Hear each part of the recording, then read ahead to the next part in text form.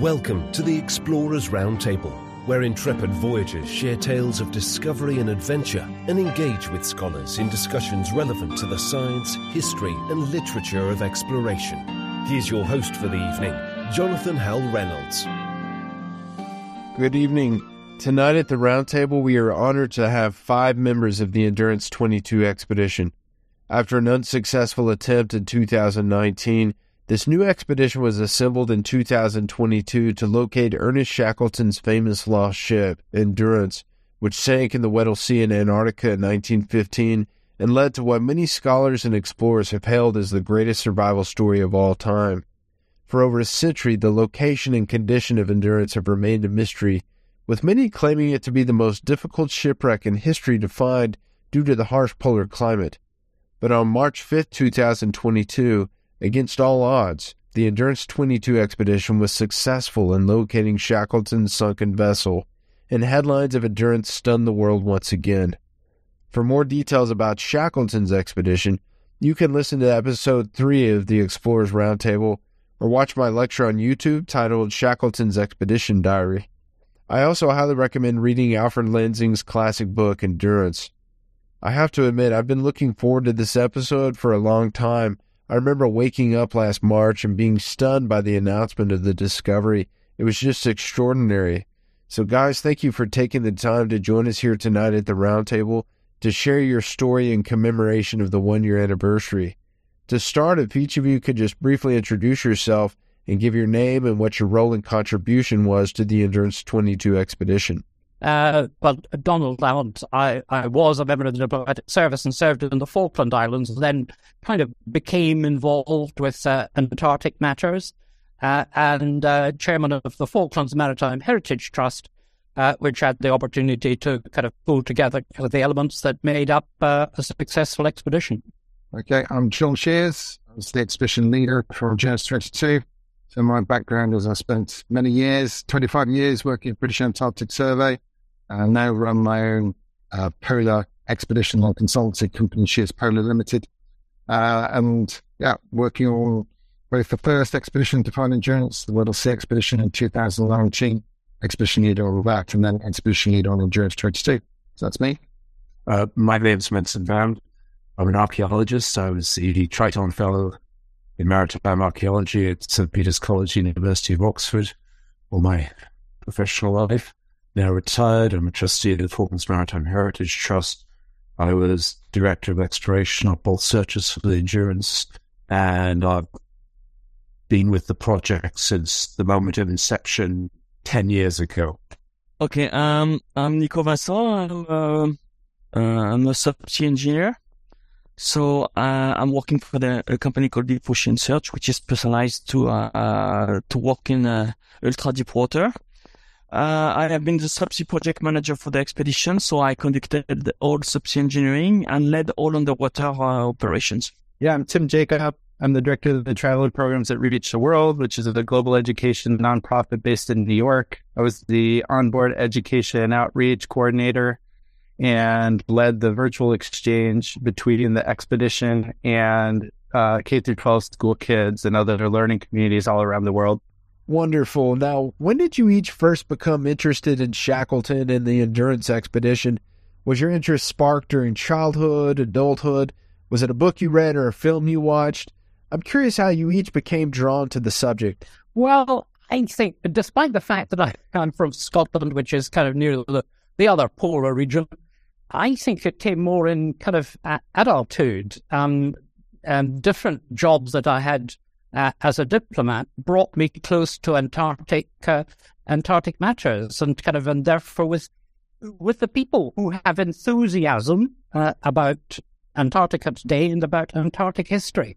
And so in a way that built up, and this opportunity came along, and it is, if you like, an unparalleled opportunity, which I was, honoured to undertake. John, how about you?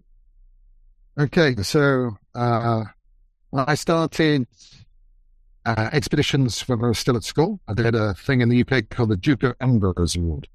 So I did my Gold Award, and for that you do an expedition. And I went to Wales. I remember it was very cold, wintry, very icy. And that gave me a taste for like cold weather expeditions. I did geography at university, did more expeditions there. And then just as I was writing up my PhD, I saw an advert for the British Antarctic Survey. And I joined British Antarctic Survey in 1990. I first went to Antarctica in 1991 on a ship which is long retired, the John Biscoe. And the John Biscoe sailed past Elephant Island on its way to a British station in the Antarctic Peninsula called Weddell.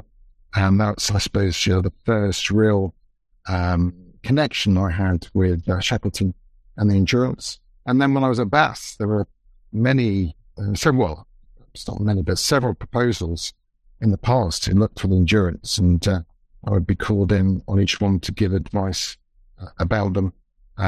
But really, I only really took off when Donald called me. So I just set up the company in 2017, and Donald didn't know how to get hold of me. And he found up the Scott Polar Research Institute, and they said, "Well, John's left. He set up his company." And Donald phoned me, and that's how it all started. I didn't have any clients for the company. I just set it up, and and the rest is history. And Mitson, how about you? How did you first become interested in this history with Shackleton and Endurance? Yeah, with me, it's a little bit personal.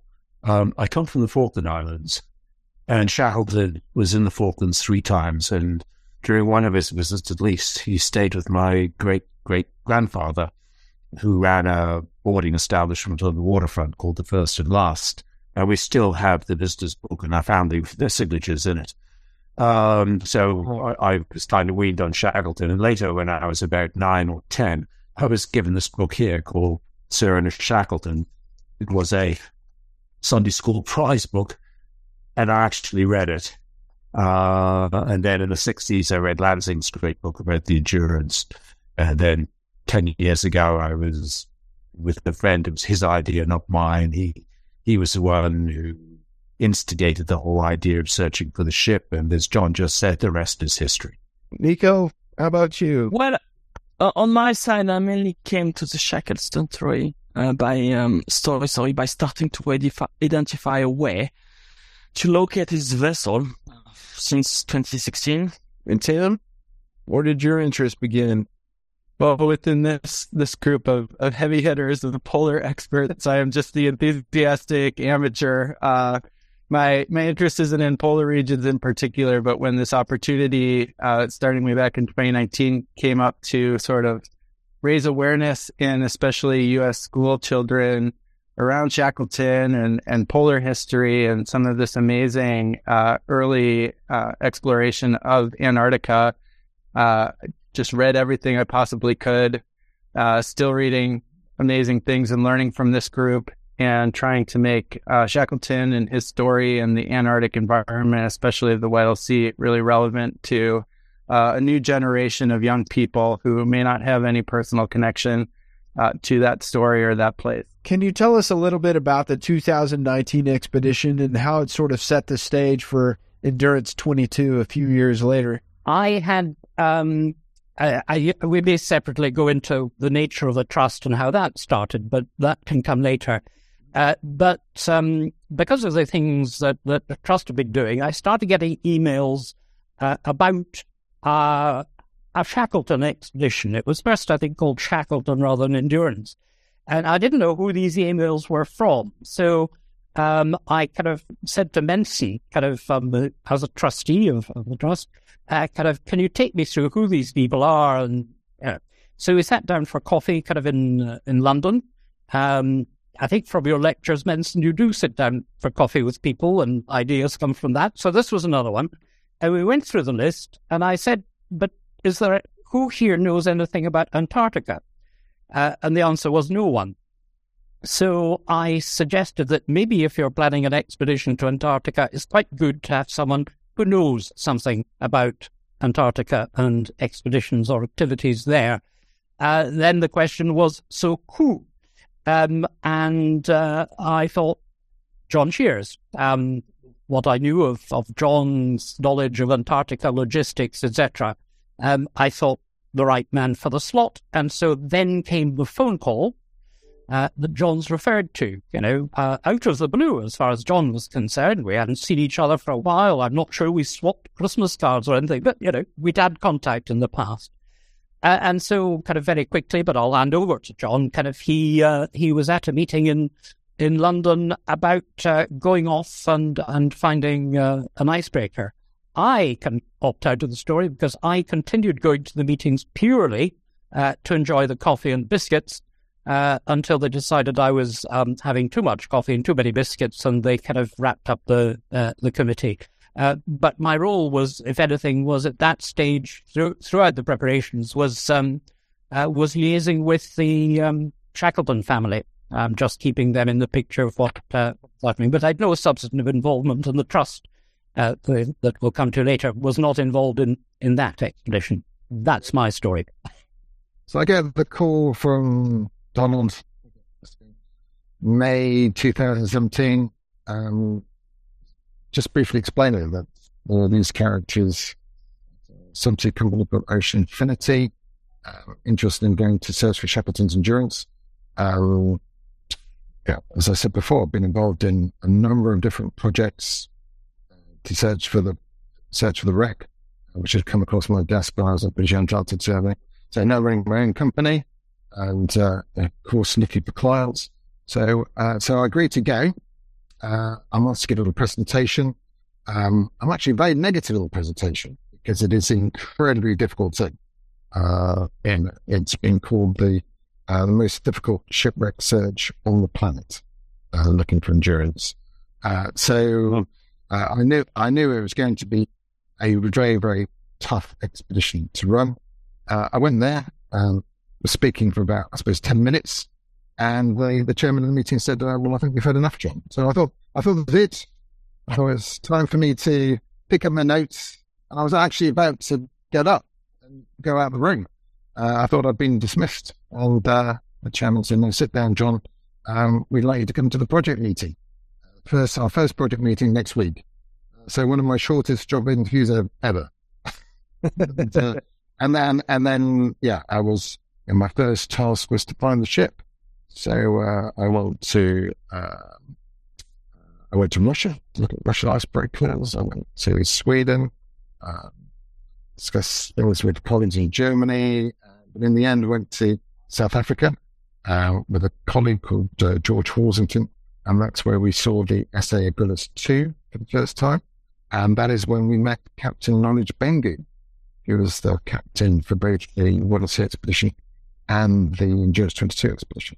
And as soon as I saw the Agulhas 2, I knew that was the absolutely ideal logistics ship for us.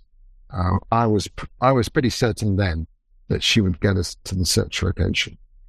So that was one of my big first jobs was to sort the ship out. And we certainly came up trumps with the Agulhas 2. She's an absolutely fantastic ship. So that's how I started. From my understanding, finding where to search for Endurance wasn't the problem because Frank Worsley, the ship's captain, had logged the coordinates shortly after the vessel sank back in 1915. The main obstacle was the ice. The 2019 expedition made it to the site, but even with all the sophisticated technology on board, your ship became trapped in the ice just like Endurance had been over a century before. Were you all nervous about the situation? Did it inspire reflection about what Shackleton and his men would have felt and gone through? Yeah, I don't think there's anybody on the ship or the team we didn't think what it'd be like for Shackleton years before.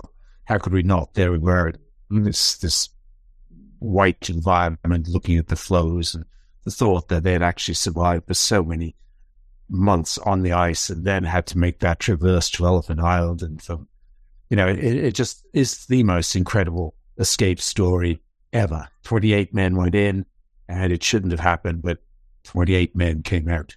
But let's go back to the first part of your question.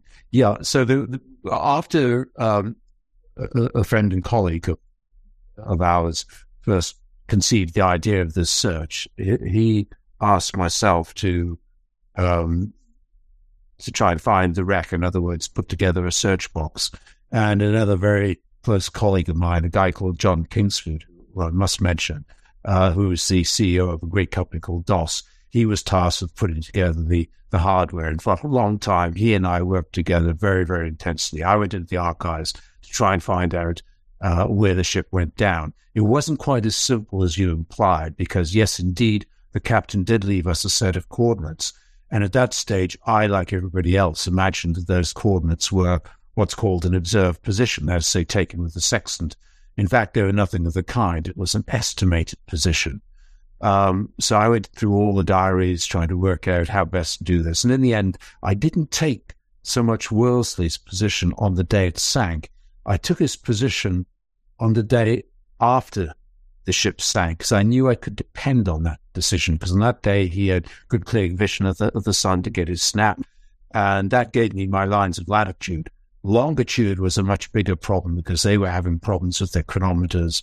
But in the end, the wreck was found just over 4 nautical miles away from where Worsley said it was, which is pretty good going. Yeah, if I just chip in on something that John said, but it ties in with what Men's has been saying. I mean, it is when John, I remember it at the meetings where I was kind of sitting as an observer pretty well. John would consistently say, ice, ice, ice.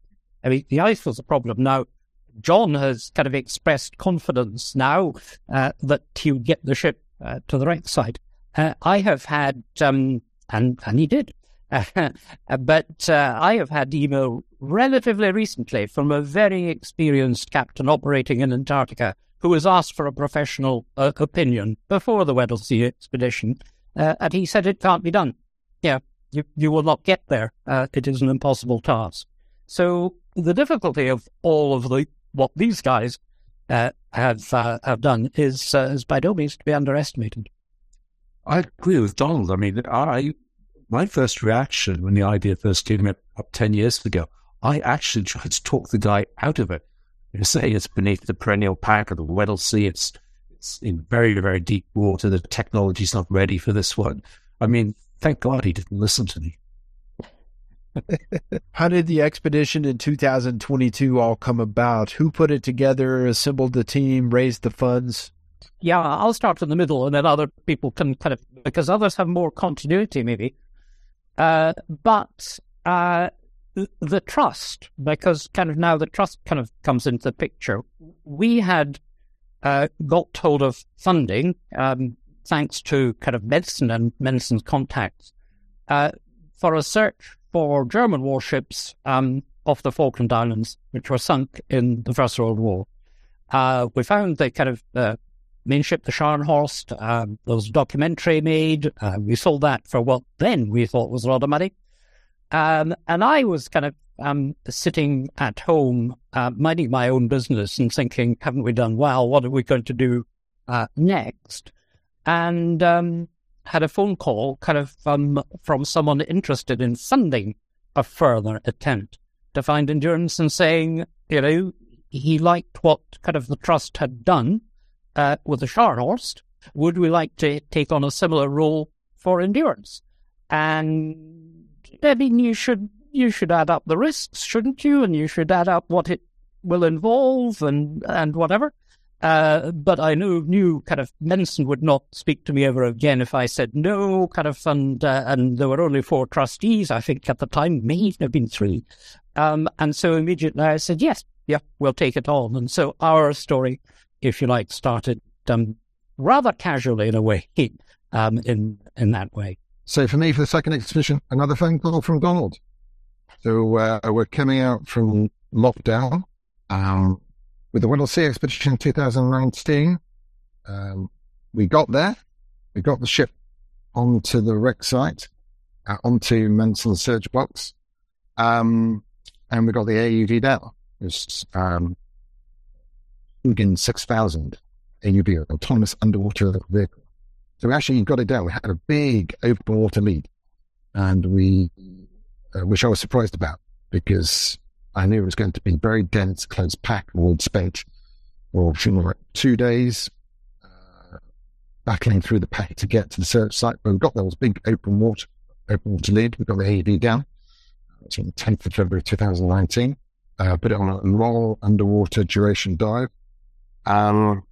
I think had been working perfectly for about at least 24 hours, and then just disappeared. So no sign of it whatsoever. And then we had to bring in a search effort. But the weather was really closing in. You've only got a very short period in the Weddell Sea when you've got the absolute summer minimum where all the ice is melted back. It's only a period of about 2 weeks when it's basically safe enough to do the sort of service that we were doing for the Endurance. So we lost the AV, and after 2 days of searching, together with the captain and our vice pilot, we had to make the decision that it wasn't safe for us to remain anymore, and we felt that we'd done our best to try and look at the AV. So we departed the wreck site. So that was terrible. Probably one of the worst days of my life, and I'm sure it's the same for Mensa because we're both on the trip together. So I was a bit surprised to get the call from Donald. I felt probably my career as an expedition leader was probably over after that big failure. But no, Donald and the trust still had faith in me.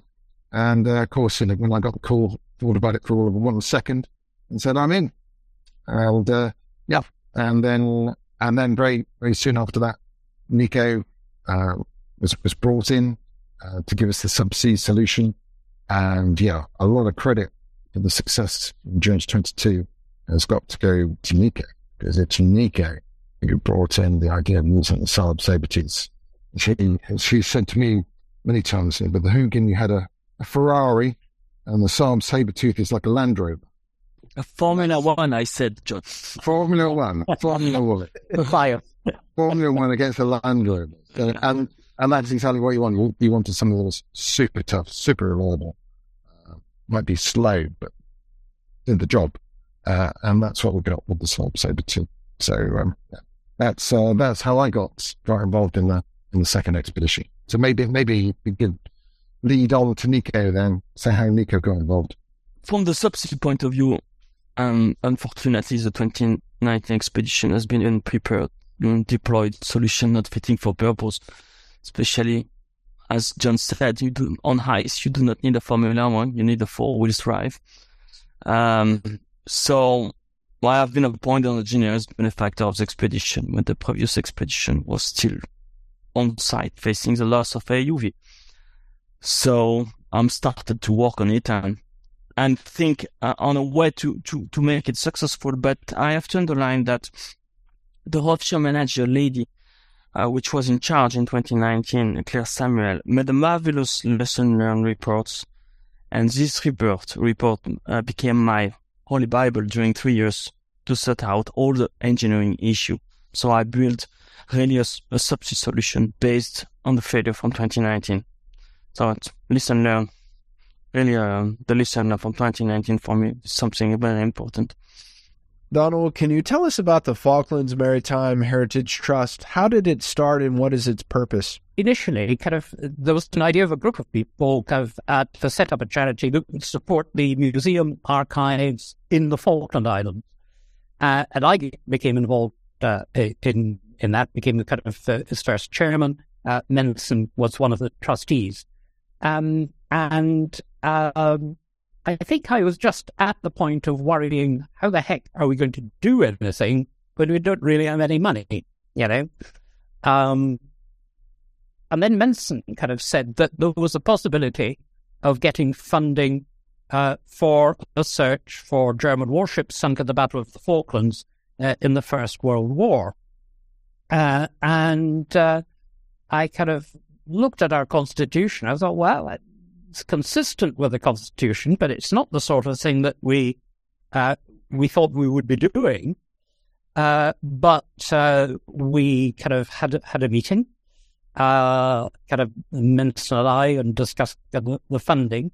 And I then got legal advice, and the advice was, your constitution can't cope with getting contracts with people going, subsea searching and so on and so forth. It's not It's not that it would be unlawful or anything of that sort. It's just you're not fit.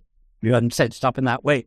And the best thing to do is set up a new charity, tailor-made, with the possibility of contracting people to do searches, which would be relevant to your central purpose, which is about the maritime history of the Falkland Islands. And it's the Falkland Islands and the neighbouring seas, which is not defined very precisely. And I have to sometimes remind Menson it doesn't stretch up to the north of Scotland, but it certainly includes the Weddell Sea. Because we had a glimmer of, I really can't remember, I don't think we contemplated that we would have any lead role in finding endurance, but I think ideas were around, and I suppose we thought we might be involved somehow. So that was envisaged in the Constitution. So we set up this new charity, Menson, me, and two others, and set off in search of the German warships, and eventually the experience we got on that made people think that maybe we could do something successful to find endurance. From my understanding, the Endurance22 expedition was to be non-intrusive, with the Sabertooth not being equipped to take samples from the wreck or the surrounding seabed. So the cameras were used to undertake a high-resolution survey of the wreck to find what Shackleton abandoned in 1915, which included a biology lab located below decks with a microscope and glass sample jars lining the walls. You guys were curious if the jars were still there, what was inside of them, if the microscope was still there, and you were interested in what happened to Alexander Macklin's diary, which held a detailed record of what happened after the ship became trapped in the ice. And Minson, you were also curious if the ship broke in two when she hit the ocean floor. Did you find any of these items or uncover these answers when you surveyed the ship? You're right. I did kind of hope we might find some of those honey jars with all the specimens that recovered from the seabed in them, and a lot of other things, the gramophone, all the records, everyday stuff like that. But in fact, we didn't really see that much. There was a lot of crockery on the deck. There was a thigh boot there, a seaman's boot from a man called Frank Wild, who was a deputy in charge of the Endurance expedition. That was quite a surprise. There's a telescope there, and there are other bits of ship's accoutrements and fittings, as you'd expect. I think for myself, probably the most exciting moment is when we found 3 holes on the main deck, and we knew straight away that those 3 holes were what really saved their lives, because once they had abandoned the ship, they very quickly realized they didn't have enough food to carry them through to when they left the ice. And then the photographer on board, a man called Hurley, had the idea of going down through 2 foot of water, cutting holes in the deck, and trying to extract food from his old cabin. And that was what they did. And through those 3 holes which they cut in the deck, they extracted 3 tons of food, which I'm convinced saved their lives. So that was an exciting moment. The ship's wheel, of course, was another. I mean, we used to joke amongst ourselves about the ship's wheel being there and being intact. None of us really believed it would be. So when we saw that, I think that was a moment when, the hairs on the back of our necks stood on end. But of course, in general, the preservation of the ship was what was just so outstanding. We could see the paintwork. We could count the fittings. In some respects, it wasn't a great surprise because we knew there were no wood-consuming marine parasites in the Weddell Sea. But nonetheless, to see her sitting there, well proud of the seabed, in that state of preservation and sitting upright, was something which I can say, I think, for everybody in the team is something it's a sight that will never leave us. There were people who thought we were going after a pile of matchwood, why are you bothering? So, Benson's judgment was certainly vindicated in terms of finding a remarkably intact hull sitting upright. Maybe I can say something about the Antarctic Treaty, because I think it's important to understand the context in which we were working. The Antarctic is covered by this international agreement, the Antarctic Treaty, which was established in politically difficult times of the Cold War, aimed essentially at avoiding conflict in because of Antarctica, and at enhancing scientific research. And that has developed in different ways over the years. One of the elements that we needed to adhere to is that you are not allowed to. First of all, you need a permit to go and do anything in Antarctica. You can't just sail off and do stuff. Kind of, one of the countries that is a member of the treaty has to give you a permit, and you've got to say what you're planning to do, etc. One of the things you're not allowed to do under the Antarctic Treaty is remove things from Antarctica, artifacts, if you like to use the posh word. You're allowed to remove them only if you plan to conserve and restore them and put them back. Now, that's never really been tested with a ship, but you can see that there's an obvious challenge, kind of, if you embarked on trying to bring something up from a ship. So the saber-tooth was simply not equipped with anything that could have bored, scraped, whatever, because we would not want to and not be allowed to tamper with the wreck in that way or bring up anything from it. Yeah, and if I could just add to that, Donald's completely right. So the wreck is protected under the Antarctic Treaty as a historic site. So we had a permit from the UK government, and that was very, very explicit with us, saying that we could go and film, we could survey, we could scan the wreck, and we're not allowed to take anything off it. Indeed, we weren't allowed to touch the wreck in any way. So we had very strict conditions. So Nico and his team had to fly the saber-tooth extremely careful to make sure that once we found the wreck, that we didn't damage it in any way. And in terms of trying to find some of these amazing things which are actually inside the wreck, as Winston said, the wreck is all in one piece. So some of the things you were talking about, Clark's biological samples that are made in Hurley's photographic glass plates, well, they're inside the ship, and we didn't have the technology to get inside, and we couldn't take anything, even if we had found that sort of material. I think the one sort of standout item to me is Nick and his team found a flare gun, and that was an amazing thing to see, because you can relate many of these items back to the original diaries of the men. So, for example, Frank Hurley, the photographer, talked about going back to the wreck on the day that she sinks, the 21st November 1915. He talks in his diary about firing a flare gun as a tribute to the ship, because he was there with Shackleton and advised that when they know that she was sinking. He fires the flare gun. 107 years later, we find the flare gun on the deck.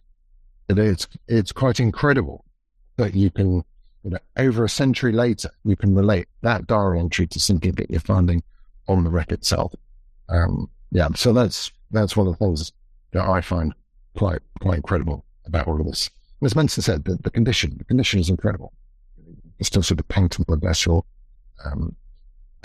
Some of the imagery that Nico produced, you can see the anchors, the chains, the rigging is still in place on the vessel. The masts are collapsed, the rigging's still there. And then I think perhaps one of the things which we really didn't quite expect was the amount of marine life living on the wreck. Now that's still something to be studied by scientists, but there's absolutely no doubt in my mind that we have species living on that wreck that have never been recorded before in the Weddell Sea. We know that, and with more study, I think we might actually find completely new species, an animal and plant living on that wreck. Wow! Because this is just such a remote location. So there's still many more exciting discoveries to be made.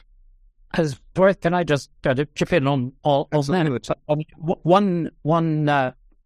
One significant difference between the 2019 expedition and 2022 was that science had a higher priority in 2019. There was more time, and so there was a significant science program. With us, that was not the case. The science was kind of subsidiary, but to do research in an area that is rarely visited and it's kind of considerable importance, it figured among our objectives, but it wasn't a high priority.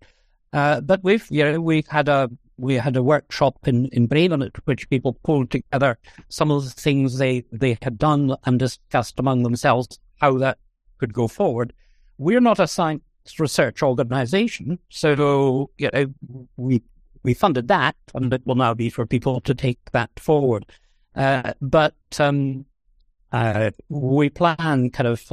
Nico is impatient for me to study a paper he sent me to find a way to allow scientists to have access to the information we have. There are restraints on publishing it because of the documentary and preserving the impact of the documentary, but access to the data is something that we want to work on and make possible for scientists. And as John implies, who knows what they will find. And Nico, can you tell us more about the equipment used in the search and how the survey of the wreckage was carried out? Okay, just again, come back to 2019 and the lesson learned, as I just mentioned. To find the Endurance, we faced three main issues. The ice, first. I think that all around the table made it clear that ice is really an issue. We have been obliged to build a way to generate ice forecast and create a new way to work for underwater over an environment led by ice, and this is quite uncommon. It has never been made before on fixed location. I insist that because scientists have worked on the ice before, but they drifted with ice. And it has been the first time that we made a work on a fixed location, because when Manson approved the search box, it's not a box which is drifting. It's on a fixed location. So you have to live with ice. So we learned to work with ice and not against ice. And this is already very high-level technology progress. And so with that, we use imageries, forecast made by Drift and Noise in Germany. Then the vehicle has been built for the project, the Sabertooth. As John mentioned, the Hugin from Kongsberg in 2019 is a Formula One, but on ice we need a 4-wheel drive. So we generated a wired vehicle able to comply with the condition on Weddell Sea.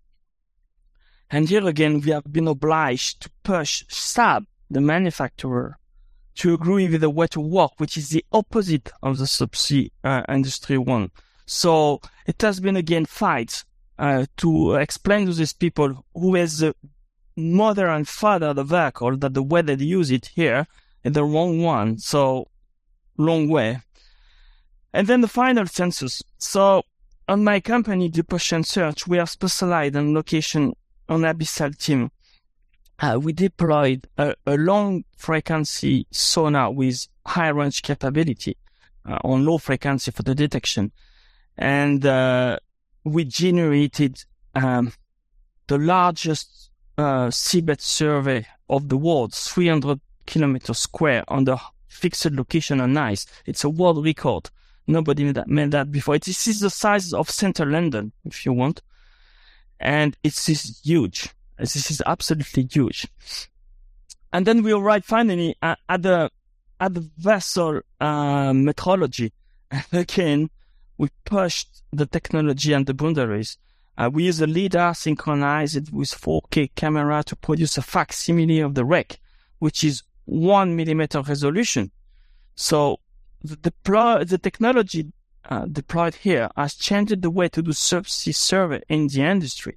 So 2 years ago, when we appointed this kind of product, it was almost not existing. And now the oil and gas industry use it because they saw that we made this kind of progress. So our partner made a great effort to make this real. I'm thinking to Voice in Canada, and their own partner, the McGill University, which pushed the boundaries of robotics and artificial intelligence to make this real. So this is a really high level technology subsea project, Endurance22. It's really, really exciting. Can you tell us about the events and efforts in February and March 2022 that led up to the discovery? Were there any hiccups along the way, or was it all smooth sailing, so to speak? I'll start again, because then I can be brief and opt out. But I suppose one thing I want to say, if earlier I suggested that kind of in the meetings for kind of 2019, John had one word in his vocabulary, and that was ice. He'd developed by 2022 and had two words in his vocabulary. They were ice, COVID. Ice, COVID. And I think I'm right, John. If we think back, you could probably argue that it was COVID that came nearest to making us abort the mission. It's easily forgotten now, but the COVID affected the expedition in so many ways.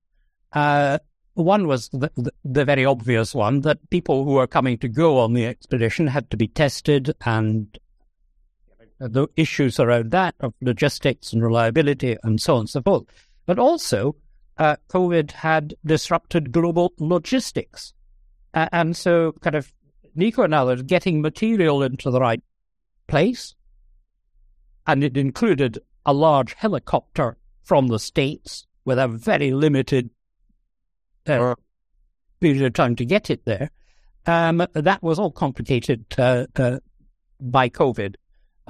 So, getting to the starting line was a major effort. And it's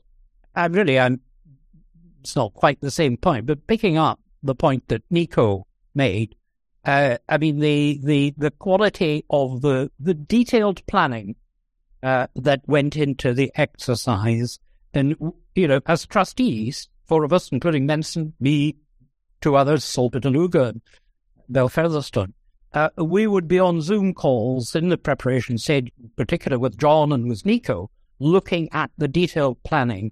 And John won't mind me singling out Nico for this, kind of the way in which Nico could think of what might go wrong and think of a way around it and how it would be dealt with was just hugely impressive. So that's me on the kind of preliminary kind of phase, and I'll hand over to others who are closer to the action, frankly. Okay, yeah, so I'll come in now. So, Donald's completely right about the issues with COVID. And we forget so quickly now with how things move on with our lives. Back in the end of 2021, we had the Omicron variant, and we were very close to actually cancelling the whole expedition because it was so difficult to get people on site, but more particularly for Nico, in terms of shipping all the equipment that we needed to get to South Africa. So I'll let Nico come in. But for that, and then Nico, we actually had to air freight, for example, the saber-tooths. The supply chains were so congested that we couldn't get shipping containers. We couldn't get a slot on a shipping vessel into South Africa on time for the expedition. So Nico had to fly it in. And then when we're actually on site in Cape Town, so we've got all the equipment there, you've then got this spectre of COVID hanging over us. And despite our best efforts of getting people to quarantine at home, we actually had one guy, and we were testing all the time, we had one guy coming to join the vessel. We were testing on the dock side before people got onto the vessel itself. And this guy, who's a paramedic with us, very important member of the team, he tests positive on the dock side. So he's come through customs, and I'm left with a dilemma with the ship's captain about whether I bring him on board or whether I don't. Very important member of the team, because if we have to go for ice camps, he's the medical support on those remote ice camps. I think I spent 6 or 7 hours constantly on the phone to people like Donald, South African authorities, talking to the ship's master about whether we could or whether we couldn't bring this guy on board. And then I go and speak to Captain Knowledge Bengo. Knowledge says, take to the Port Health Authority, because they could have impounded the ship and said that we've got infectious issue on board. You can't sail from Cape Town. End of expedition before we'd even left. So I speak to Knowledge. Knowledge says to the Port Health Authority, theoretically, if we had somebody with COVID on the quay side, what would happen? And the Port Health Authority said, well, the regulations have just changed. President Ramaphosa had just made a presidential decree 24 hours earlier, saying that basically all COVID regulations had been put to one side in South Africa. So we're completely out of liberty to bring this person on board. And we just had an advisory from the Port Health to say, well, it might be a good idea for quarantine, which of course we could do. It was to us plenty of cabin space. So we quarantined this guy and a couple of the other people that he'd been associated with or been near to. And we had a 10-day sail to get from Cape Town onto the expedition site, onto the search box. So so we could quarantine them for 10 days, out after 10 days, perfectly okay. And we completely bubbled by that stage. But we were very near right to the outset of the whole thing to fall apart because of COVID. And that's, I think that was one of the biggest issues for me on the whole expedition. But maybe, Nico should tell you a little bit about some of the problems that he had just getting all the kit delivered to the vessel in Cape Town. So over to you, Nico. Well, for sure, the COVID has been an issue for me. But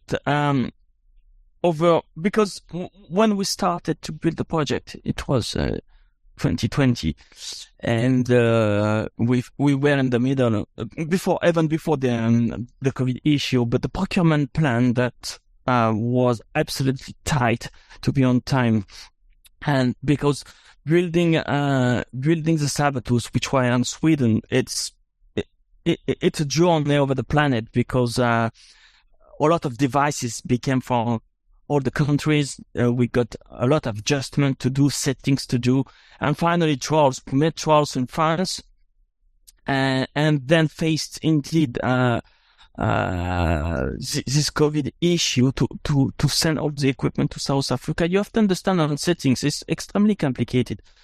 For example, to find a way to trig the 4K cameras and the leader together through the acoustic pulse for the navigation, it has been a 4-month work for my engineer to find a way. So you imagine that when you have this kind of issues, and in addition you face COVID, which is ruin your procurement plan and management plan, that's a disaster. So finally, as John mentioned, we have been obliged to charter an aircraft to flew 50 tons of equipment over the planet, because we got a 2 months queue by sea. So, but it was not the end for us on the subsea point of view, because we spent so much months and months and months to be ready. We make all these trials because in France we dived at 2,400 meter depths, which was the maximum depth that we found. So we make trials of everything, all our equipment. Everything was ready, everything was set, everything was calibrated to go straight in Antarctica. Again, a lesson learned from 2019. Be ready to go without calibration. But when we arrived on site, COVID was definitely not my issue. We faced the unknown. I mean, that's really something that I was not prepared, even if John mentioned so much time, that we will have the unexpected in front of us. I was an undiscovered country for the subsea point of view. And that is really the reason why I was there, because we were obliged every day to invent with my team new procedures, new way to think and adapt everything. We spend millions of dollars of technology, and finally we arrive inside and make a last minute decision because it was not as we expected. And believe me, I got thousands of plans, but finally we made new plans on site. And I think that we have a chance to say that Endurance22 is a real legacy of the Shackleton story, because our team faced the worst. The most terrible has been for the subsea team when we faced horrible conditions on 24/7 on back deck, suffering temperature feelings up to -35 due to the blizzard. Sabertooth, which is freezing just when they cross the water, outside the water, the vehicle is freezing, the winch is freezing. So we got failures, we got issues, and the guys continued always with a smiles, and they made it with their heart, and that has been very, very good time. And they face the worst and then deal with it on an awesome way. That's been really appreciable. I would say this, Nico's being a bit modest. There was one crucial moment in the project where a decision he took absolutely saved everything. We had two brand new winch systems with us. They were the ultimate, the best available in the market. But Nico was unhappy with them because they'd not been tested and tried. Yes, they're brand new. Yes, they promised everything. And I wasn't there. The story was told to me, so it may not be totally as happened. But I was told that Nico saw an old 25-year-old, 15-year-old winch system in the warehouse at Saab. And he looked at it and asked if it was working. And they said, yeah, but it's 25 years old. And what Nico saw, of course, was something had been tried and tested and worked. And he said, well, can I have that also, please? And they sort of gave it to him just to keep him happy, kind of thing. And of course, when we got down there into Antarctic, it's one challenge after another. And both those brand new, ultra, technically advanced winch systems failed. And in the end, it was that old winch system which saw us through. That decision he made back then made us triumph when we're down there. Well, I was going to say, I tend to we sometimes get asked the question, kind of, were you lucky, or kind of, what part did luck play? And I think you have to acknowledge luck is part of it. I think we were lucky with the weather conditions, with the conditions of the ice. But the other part of it is, you could argue it's bad luck if your winch breaks down. But if you have one to put in its place that works, that's not good luck. That's planning. Yes. So you make your luck to create the luck. Yeah. Excellent. Yeah, I was just going to add to what Donald said about luck, because what we were very fortunate with was the ice conditions. So in 2019, we did get stuck a couple of times, not for a huge length of time at any one time, but for several hours. And there were tough conditions for the ship to work in. In 2022, it was very different. And indeed, last year and this year being record low ice extent years in Antarctica. In where we're operating in the Weddell Sea, she has to be hugely variable. So there was an element of luck there that we'd hit a very bad ice year. We might not have been able to get onto the search box, but as Nico has already said, we had umpteen different plans, including a plan to use the helicopters to fly in an ice camp, perhaps up to 16 nautical miles from the ice edge onto the Endurance search box and set up a camp on the ice. So we had multiple scenarios which we could have used, but certainly having the ice, very thin first year ice, was advantageous to us. But ironically, that's probably extremely bad for the planet, because although people have been seeing low ice in the Arctic now for many years, it hasn't really affected Antarctica. But now you could be seeing a tipping point in terms of climate change and ice loss in Antarctica. But for us, having that low extent of ice was very advantageous for us to get onto site and then to work across the search boats. What was that day like when you guys located the ship? Take us there to that day. What were you each doing? What was the feeling you had when you found it? What conversations took place amongst you? So I was very worried.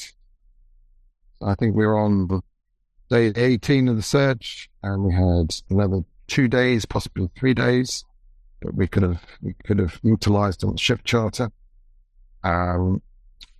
So Nick and the team were working, as you said, 24 hours a day, 7 days a week. They were working super hard, and they were very tired. 18 days continual effort. But yeah, always with a smile on their face, always out and back deck, always working. But I'm worried that I'm going to have to make a call to end the search. And Menton and I talked for several days previously about getting off the ship and having a bit of time to ourselves and just thinking things through about what will come next. So we went out off the ship. It's when you're locked into an ice floe in the Weddell Sea, it's 1.5, 2 meters thick ice, so it's perfectly safe to walk on. And there was an iceberg nearby, so we walked out to the iceberg. And then on the way back, I remember saying to Menton, I think today's a good day. I think she could be underneath our feet. I don't know why I said that, because I've never said that before. But John, you said it with such conviction. That's what got me. John's a very grounded guy. He doesn't talk like this normally. And it's something he was saying, I feel it under my feet. But he really genuinely meant it and believed it. Yeah, so I said that, and then we got back to the ship going up the Galway, and then all hell breaks loose. The Tenoi breaks into light, and it says shares and bound to the bridge, shares and bound to the bridge. And I look at Menton thinking, what the hell is going on here? And I automatically think that we've lost one of the AUVs. That's what I think, because of what happened in 2019, or maybe something worse. We've had a big accident somewhere on the ship. Something's happened on the back deck with the windshield. Something. I actually think something bad has happened. Very bad has happened. So we rush. Menton and I rush up onto the bridge, and we go through the bridge door. The film documentary team are already there, filming us as we come onto the bridge. I'm thinking, God, I'm going to have to speak live on camera about losing an AAV or something even worse. And then I spot Nico sitting on the bridge, and Nico's looking very glum, actually. So I thought, it is bad news. And then Nico just gets up, shows us his iPhone, and he shows us, he says, gentlemen, let me introduce you to the Endurance. And there's this incredible sonar picture of the wreck. And I was dumbfounded. I couldn't speak about the next 5 minutes. I just couldn't believe it. And then it was just like, everyone was whooping with joy, hugging. It was quite an amazing moment. Because Menton and I had no idea. They'd been going mad on the ship for about an hour, maybe 2 hours, whilst we'd been out on the ice. And we'd been on a different radio channel, so we hadn't heard any chatter on board the vessel. So it was an utter, absolute surprise for us when we saw Nico with his iPhone. Incredible. And Nico, do you want to share when you saw it, and anyone else what they were doing that day as well? Yeah, on my side, I was on heavy duty with quite low level of sleep. So we arrived on day 18, as just mentioned, and covered already 80% of the search box. So I was concerned and focused. I was concerned on time on the time to optimize remaining time. I was really focused on that, how to optimize the remaining time, because I was aware that maybe in 2 days it would be over. So I've been called by my colleague GC, the offshore manager, that they got the ultimate incredible sonar target signature. So I urgently joined at the topside shelter on the back deck. you have to know that we're inside small shelter to be ready to build camp on ice. So that's the reason why we got this tiny container on the back deck, ready to be fly. So we got space only for 3 people inside. So I saw her, and it was her, obviously. So first step was to produce the high sonar frequency signature to confirm the wreck that we made immediately. And then Ruby, the AUV pilot, asked it to urgently join back the surface because the battery levels was too low on the vehicle. But I refused and asked it to conduct a visual confirmation. And I said to the guys, no woods, no wrecks. So the team has bring back the Sabertooth on the wreck, and we joined her on midship per port side, and fly over the main deck, and then head of dive, as the level of battery was extremely low. By the way, we made a dead vehicle recovery on this dive because the vehicle was absolutely empty, and the guy was very upset about me. But the level of upset was compensated by the way that we find the most fabulous wrecks. So the first video of the wreck is maybe 20 to 30 seconds, and very, very low quality, but we got her. So then I joined the bridge to advise pilot to call back Munson and John, and you know the story when they came back and I introduced them to the Endurance. It was a good day. I imagine so. And I would like to underline something which is very important, because since the first day Munson said this wreck is in a single piece. And this information led us on the sonar analyst point of view, on the way to search the Endurance.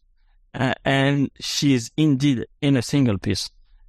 She was precisely how Munson said we will find her. Vincent, do you want to share? Anyone else? Yeah, it was, I had the same reaction as John did. When they were first demanding our presence on the bridge, immediately I thought something terrible happened. Like John, my first thought was that we'd lost the vehicle like 3 years before. And I think, speak for myself, that was probably the most wretched moment in my life. And I thought, oh my God, here we go again.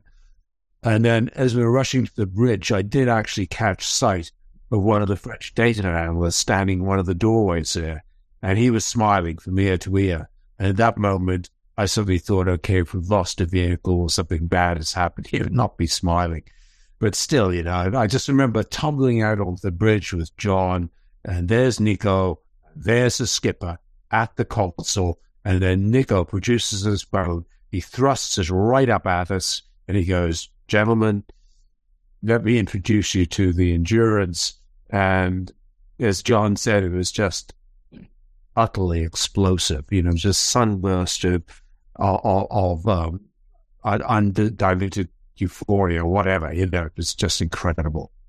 I mean, it's the kind of thing you never forget and will never be repeated in your life. Did you guys celebrate later that night? I remember music being played very, very late because my cabin was right next to the saloon. I remember until 3 o'clock in the morning, there was guitar playing and music going on. So the celebrations went on very late indeed. I think we opened the bar, didn't we, John? I can't remember. No, we didn't.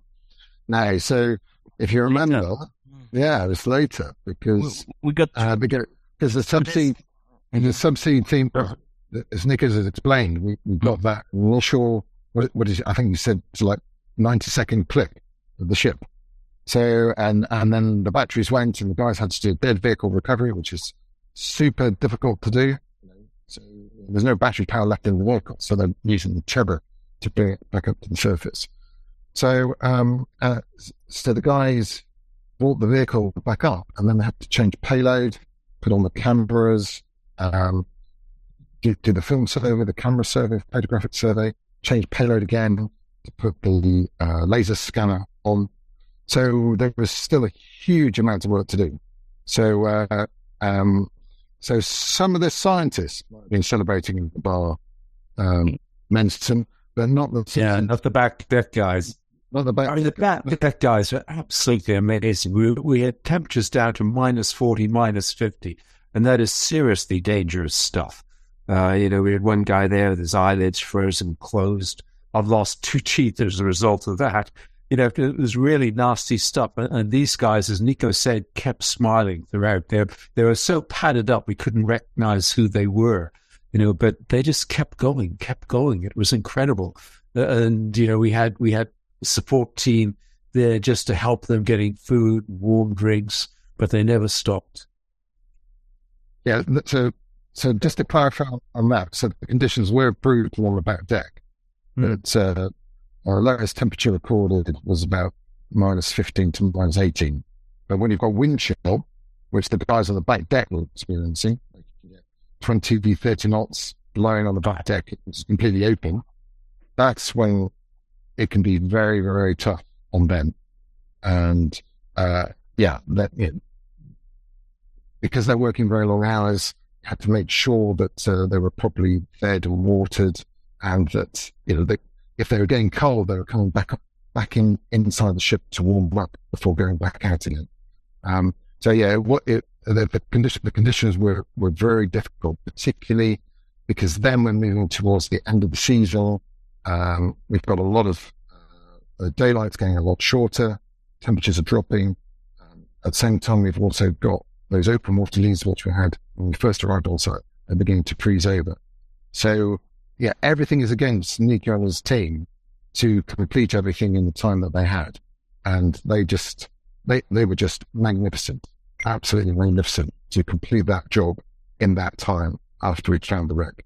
And they were just super focused, laser focused on completing that job. They were magnificent. My mind is a year ago right now. But the what we call the archaeological inspection dive, where we actually looked at the ship through the 4K cameras in real time. I mean, that was just unbelievable, because we approached the ship from the stern, and the first thing we saw was the rudder laying in the mud under the tuck of the stern. And I didn't expect to see that, because twice in the diaries it said that when the ice tore off the rudder, that the rudder was gone. The captain himself said it was gone, the rudder. Yet there it was.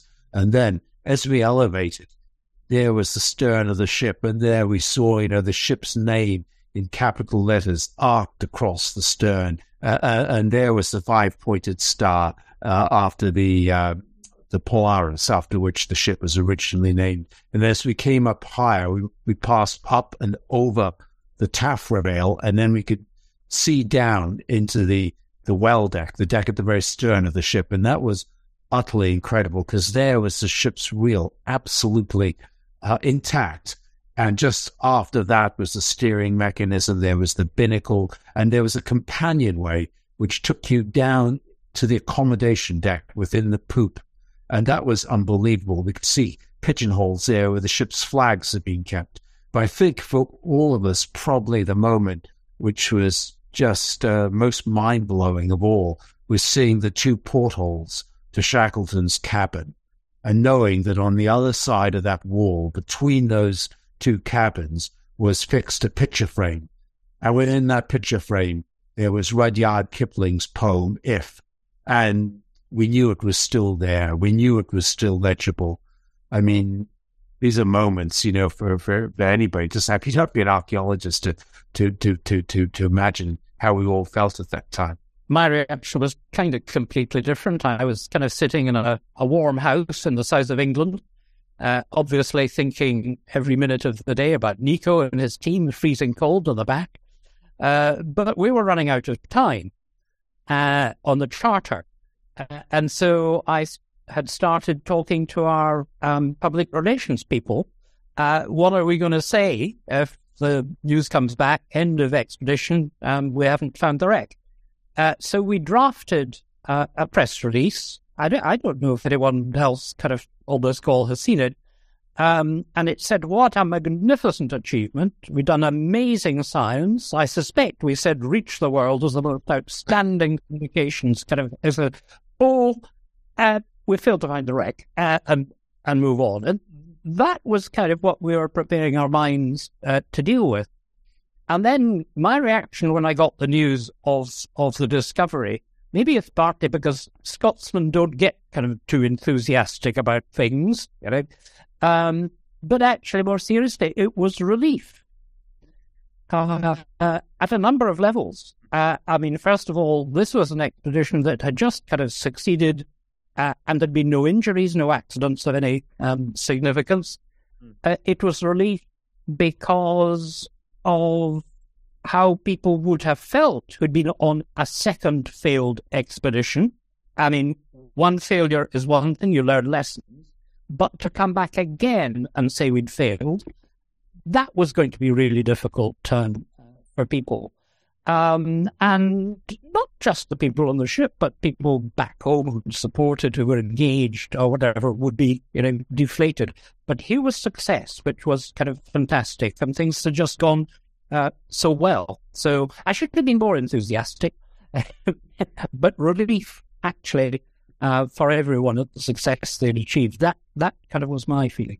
And Tim, what was your experience? Great. Well, it was my charge the whole time to share the narrative of this expedition with the 33,000 kids who are following from all over the world. And I was at the same time sort of parallel to Donald, thinking, how does this story end? Time was clicking down. Kids in some ways are expecting a fairy tale ending. And, if we couldn't give it to them, we had to sort of, create this lesson, which is a really valuable lesson in the explorer community, that it was worth the effort because we learned, so much about the dynamics of the Weddell Sea ice. We learned, all of these invaluable things that help us better understand the Weddell Sea. Yes, in that scenario, we haven't found the wreck yet. So I was contemplating those messages and how we could make this a real learning experience for the kids who are following. And the moment I heard that the wreck had been found, you switch into just a completely different mode. I get this incredible joy and responsibility of sharing this incredible news with kids who are deeply invested in this expedition, who have gotten to know all the characters, so to speak, on the ship, and supporting the expedition, and to help them feel the joy and relief that was happening on the ship. I went into planning mode, sort of working under the restraints that we couldn't quite announce it to the world yet.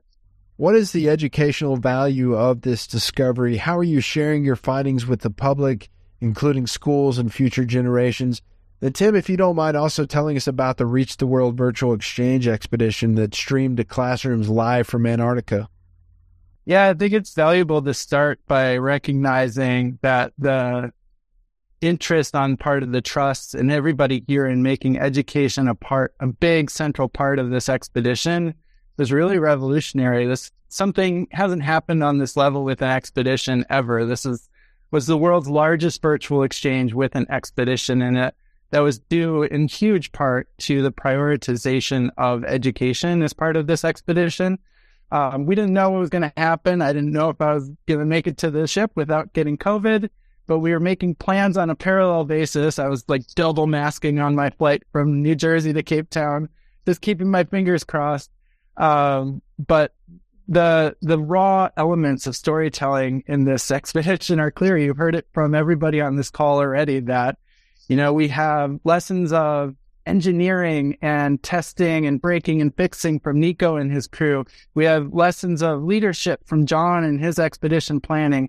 We have primary document research and, looking back 100 years for clues to the shipwreck from Menson. And there were stories like that for every member of this expedition, every member of the crew of the S.A. Gullis 2. And it was really my job to just share that story with kids and make them feel like they were on the S.A. Gullis, part of this adventure with us. And part of the way that was possible is great satellite communications aboard the S.A. Gullis 2. We did every weekday when kids were in school, we did a live stream. Every member of this call right here in the midst of what is surely a career-defining moment for all of you in this search took the time to stop and loop kids in and answer all their questions. I remember very fondly a live stream I did with John from the top deck of the S.A. Gullis 2, where we were probably right over the Endurance and we didn't know it yet. And, and he's the center of this expedition in terms of the leadership and the planning, and he is taking the time to stop and, answer all the wild questions kids have about the Weddell Sea and what it takes to lead an expedition. And that was 100% the attitude of everybody on the expedition. It created this really rich and long-lasting educational resource about Weddell Sea wildlife, engineering, problem solving, what it's like to live and work on a marine vessel, what it's like to conduct a marine archaeological search. All of these aspects of the expedition just came to life through this sort of storytelling. And I'll share one last thing. When we got on the ship, there were some protocols in place for spacing at meals where, we're not eating very densely. We're spaced out a little bit. And meal times were cut short, so there were 2 sittings for each meal. And everybody on the ship, I came to realize, is just truly exceptional in at least one way. They had one thing that they were super passionate about, and they had brought that to this expedition. And we had maybe 20 minutes to eat this delicious food that was coming out of the kitchen of the SA Gulls too. And I don't think I finished a single meal for maybe the first 2 weeks because it was like speed dating with the most interesting people in the world. They all, you don't know what it is when you get seated randomly next to somebody and then they start talking and you're thinking, unbelievable. I have this amazing access to these experts, passionate experts who have so much potential to inspire kids. And I would hope that through the work that Reach the World did and our live streams and the written articles that were part of the virtual exchange, we translated all that expertise and enthusiasm and excitement about the world around us. Shipwreck finding was a great ending to the story, but everything else that happened in between just inspired in ways that I don't think we still fully understand. The 33,000 kids in 26 countries who followed this expedition. When I was a kid in the 1980s, Titanic was discovered. I think it was 86. It was just obsessed with Titanic. If we had had something like that to see, live stream every day, the search for the Titanic, it would have had a huge impact. So I know that you usually impacted future scientists and explorers. So thank you for doing that. Well, I just want to, as an example of what a great job Tim did, he mentioned kind of that he wanted the kids kind of to feel that they were on a gullers too. And I loved the story from one of the teachers in the States. And kind of when the news came out, one of the students rushed up to her and said, "We found Endurance. We found Endurance." I thought that was just extraordinary. Jesus, I was quite blown away by all that. But just curious, are you still in touch with any of the same kids? Almost on a daily basis, Menson. I think we've got, we're all here, we're coming up on the anniversary of the discovery of Endurance.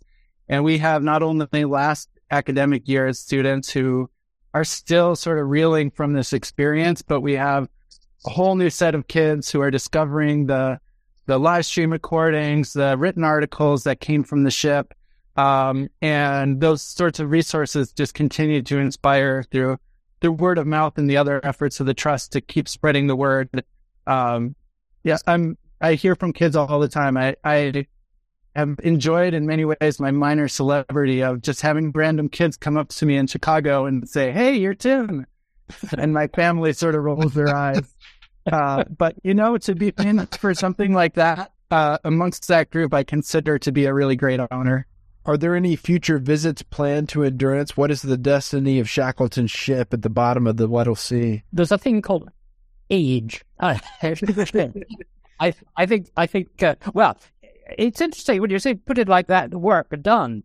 I had given absolutely no thought to the implications, frankly, for the trust, or to be brutal for me personally, if these guys found the wreck. I mean, I thought I would just sink back into well-earned retirement and enjoy my Shackleton whiskey.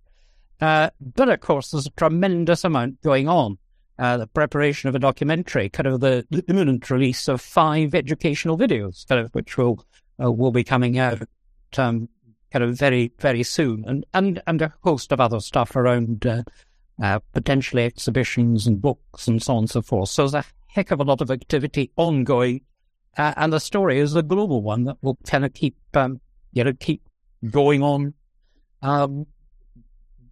But at a certain point, without my direct engagement, thank you, Has there been any talk about bringing the ship up from the ocean floor and putting it in a museum? Well, I think kind of given what I was saying earlier about kind of artifacts in Antarctica, but apart from kind of cost and viability, I think most kind of people would say now, given the quality of the kind of survey work that's been done and the quality of the data that can then be reproduced or kind of in one way or another in museums, large and small, or whatever, that surely is the sensible thing, rather than try to raise a wooden wreck at huge kind of expense. Most of you have been dedicated explorers for decades now, but how has this particular discovery changed your life and career? Have you felt an impact from it? Well, I've always been the first, so this will be my last first, as it were. But it's slightly unrealistic in my case to speak about career, I suppose, looking at how many birthdays I've had, but huge impact, that's for sure. The people of my sort of vintage, you're often talking about retirement. How do you handle, coming out of full-time employment with the daily demands and so on and so forth? And part of the answer is to find projects that are genuinely engaging of time and kind of the brain. And so, for sure, kind of that's kind of impacted me, and it's been just an extraordinary privilege to be part of it. I will say Donald, but for me, it's going to be a career highlight. You can't get much bigger than if you're working in Antarctica to have got into the Weddell Sea, where so few people have ever been, and to be able to walk on sea ice, as Shackleton did over 100 years ago. That's an enormous privilege, and to have done it with such an amazing bunch of people, because it was a huge team effort. Huge team effort. 65 members of the expedition team, and she had 45 officers and crew on Endurance 2, and everyone had a vital part to play. And so it's a massive international team effort to find the wreck. So it was a real privilege to be able to lead such an exceptional team. So that's something that I'll never forget. I'll never forget the people on the expedition. And then I think the other major impact on me has been working with Tim and Reach the World, and being able to communicate with so many kids, and with kids and students who I would never have believed would have been interested in Shackleton and endurance. So Tim hasn't mentioned, but I've had a special link with public school #1 of leadership and creativity in Brooklyn, New York. They followed the expedition right from the outset. I had the privilege to then meet them in New York at the end of last year. And it's quite clear to me that, through our expedition, their lives have been changed. That they now think of science and technology, exploration, geography, and as that as possible careers for them, where perhaps they had never thought of that before.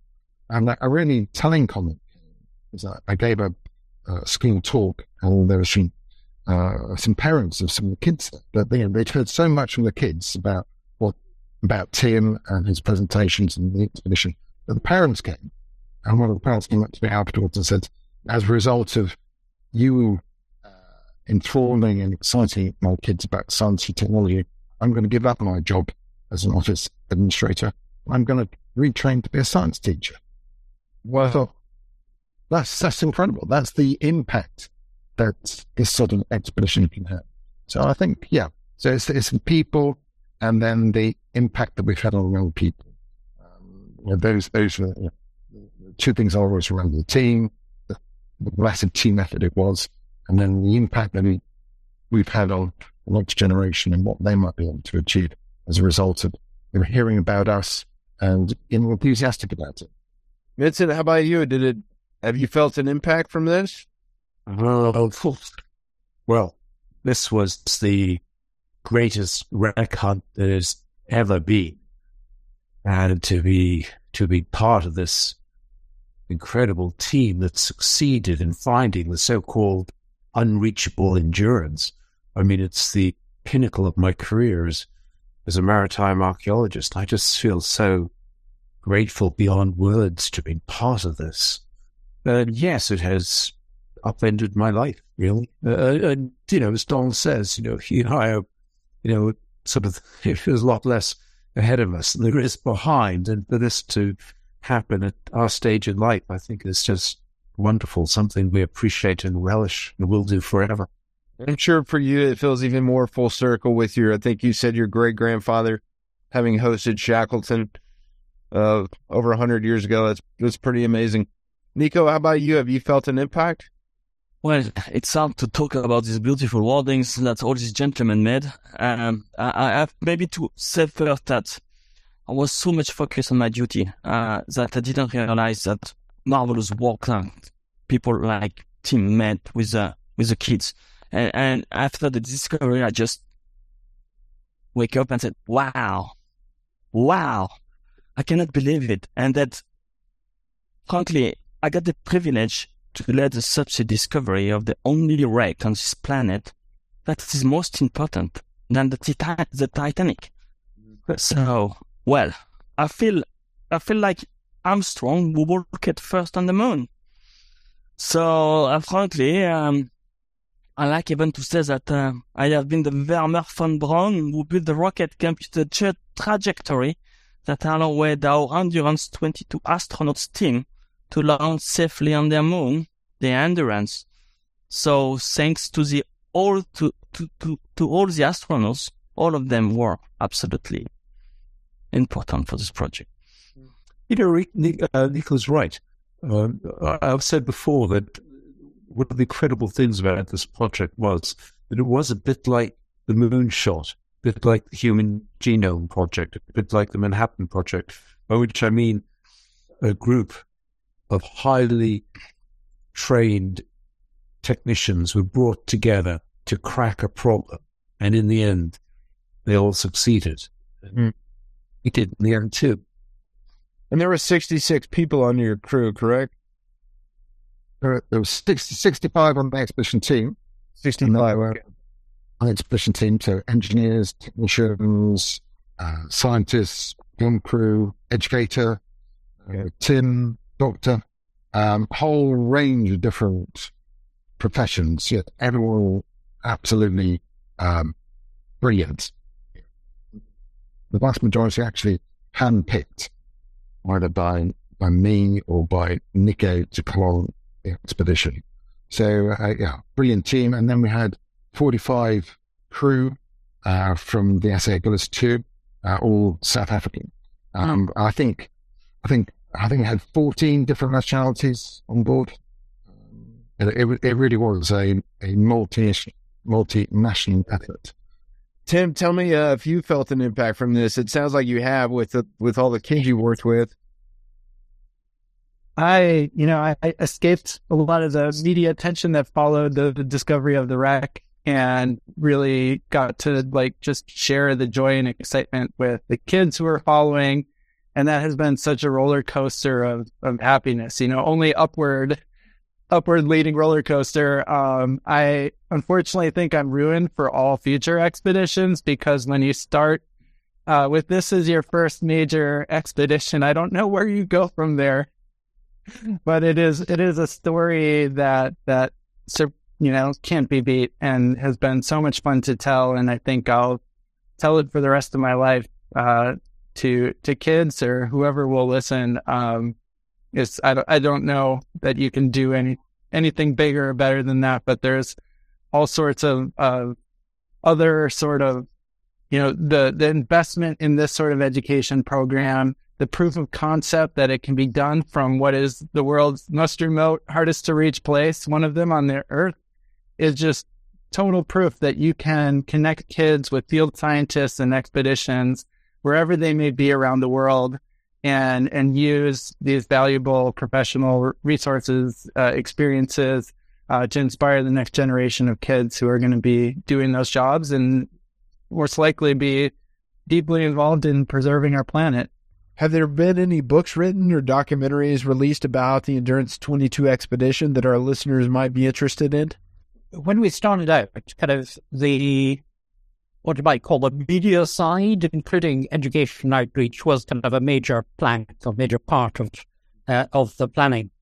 And I kind of remember an early discussion kind of around the funding and what things would cost and so on, when it was suggested that the aim should be a documentary that would be interest to someone of the caliber of Disney, and that we should use cutting-edge social media and other things. I thought, you're talking to a 73-year-old retired bureaucrat here, but we do indeed have are shaping up for kind of a documentary by Disney, by Nat Geo, which was originally, the original agreement was that there would be a TV documentary coming out in the fall of 2022, but they have upped their investment and upped their ambition, which means it'll be a bit slower, but bigger and better, and it's a considerable resource they're putting into it. So that's kind of something exciting to look forward to. But also there was the output during the expedition by podcast, by other means, and a lasting legacy. I think also these 5 educational videos that will come out. So it was a big kind of, the whole media side, if you will, was it was really important. And once, a small point maybe, but one difference again, 2019, 2022, Reach the World were involved in 2019, so kind of, we were able to see what they were capable of as we were putting together the plans for 2022. But one big difference was to say to Reach the World, send one of your own people full time, so that kind of can be done in a more ambitious way. What are each of you working on at the moment? Any new expeditions or projects coming up? Well, I'm a maritime archaeologist, which means you always got other projects in the offing. So yeah, we are working on. I am working with amazing people on several other projects, but none of them are polar. Just other routine wreck projects. Well, still an awful lot to wrap up on this current expedition, Endurance22. So, Dole's already mentioned the documentary, but we're also working with the UK Antarctic Heritage Trust to develop a conservation plan for the wreck. So it's protected going forward and for future generations. So that's taking up a lot of work. And for me, I routinely do polar expeditions. So I went to the Arctic at the end of last year, and I'll be going back to Antarctica. Slightly different type of venture. I'll be going at the Scott Polar Research Institute as a basically a lecturer guide with them. But it'd be good to get back to Antarctica. And what I'm hoping there is that I might finally get the opportunity to go ashore at Elephant Island. So, Elephant Island, absolutely appreciated Shackleton's story with a men lived for so many months, also waiting to be rescued. I've sailed past it, as I mentioned right at the start, but I've never managed to get ashore. So I'd love to be able to do that maybe next year. So that's what's in store for me. On my side, I'm not over with Endurance because I'm still working to produce the data on post-processing. So we are almost over, but we are still producing amazing upgrade on the quality of the images. The digital terrain model is absolutely amazing now. We are at a level that I think that very soon you may have VR glasses and work on the deck of the Endurance by 3,000 meter depths. So it's coming soon, very soon. So it's quite exciting. And in addition, I'm working on a new robotics project for the subsea industry. So I'm working with the company Ocean Infinity, and they are building a fleet of crewless vessels for the subsea activities. So, sorry guys, this is the end of Explorer. Robots is coming. How about you, Tim? In the past year, I think I've led maybe 4 or 5 other virtual exchange expeditions with different field scientists and expeditions around the world. We're continuing to use this model of virtual exchange, which is live video broadcasts and written articles from the field, to inspire as many kids as possible to engage with places they've never thought about before, perhaps, and learn about STEM careers and be more curious about the world around them. So I don't expect that will end anytime soon, but I don't think my next onboard adventure like this is right around the corner. I'm a facilitator from Sweet Home Chicago. And Donald, how about you? I think there are various elements of the Endurance project that still will engage the trust, and so we need to be involved with them. But also, kind of, it's got to pay attention to the sustainability and the future of the trust itself, and kind of what's it going to be doing in the future, and who will be the trustees, and kind of, one day we need to find a new chairman, and so on and so forth. So these are important for charities. You don't want to kind of be so engaged in a particular success that suddenly, that's over and you've not prepared the way for others to take the trust forward. So that's quite an important task moving forward. Lastly, do each of you have a book, film, or documentary recommendation, something that our listeners can dive into beyond this episode? Yes. Lansing's book, Endurance. It was written in 1959. It's still available. It's never been out of print.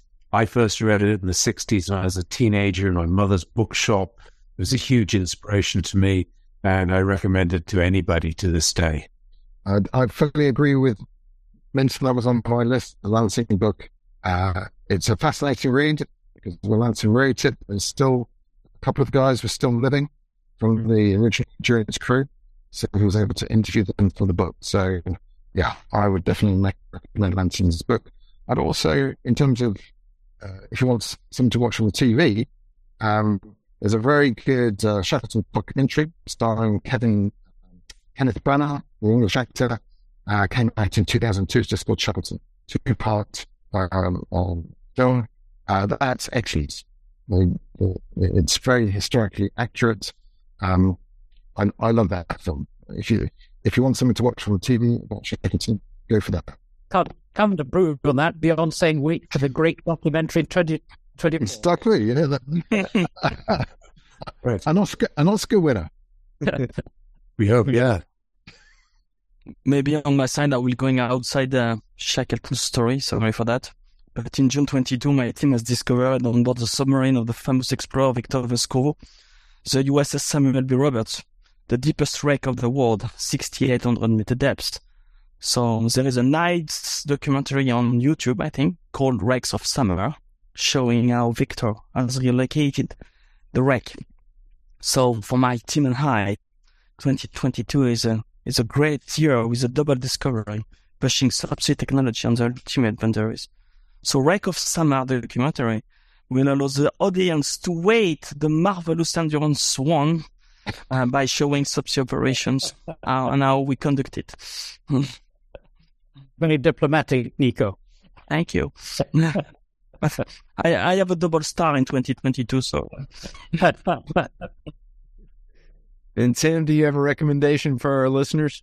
I will recommend something for the younger listeners and the parents who want a chance for their kids to relive this excitement that we've been talking about today. All of the educational resources from the virtual exchange around the Endurance 22 expedition are online. They're free. They're ready to go on demand at explore.reachtheworld.org.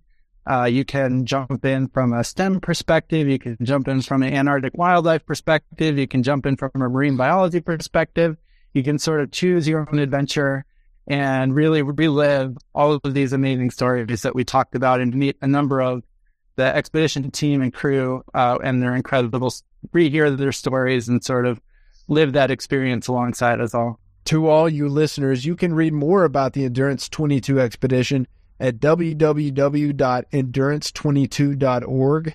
Again, I also highly recommend reading Alfred Lansing's classic book, Endurance, if you haven't already. And be sure to check out the Shackleton Museum in Ireland at www.shackletonmuseum.com. They have wonderful events and resources year-round to commemorate Shackleton's legacy in the Endurance expedition. Donald, John, Minson, Nico, and Tim, thank you for taking time to be with us here at the Roundtable tonight. It was an absolute honor, and I wish each of you the best in all your endeavors of exploration. Jonathan, thank you for your interest. Thank you. It was good to jump in. Thanks, Jonathan. See you guys. Good to see you. Okay. Cheers, everyone. Thank you for tuning in to tonight's episode. We'll see you next week, back here at the Explorers Roundtable. The Explorers Roundtable was created to provide a place for explorers to share their tales of discovery and adventure and engage with scholars in fireside discussions relevant to the science, history, and literature of exploration. If you have a story worth telling, we invite you to share it with us at explorersroundtable.com.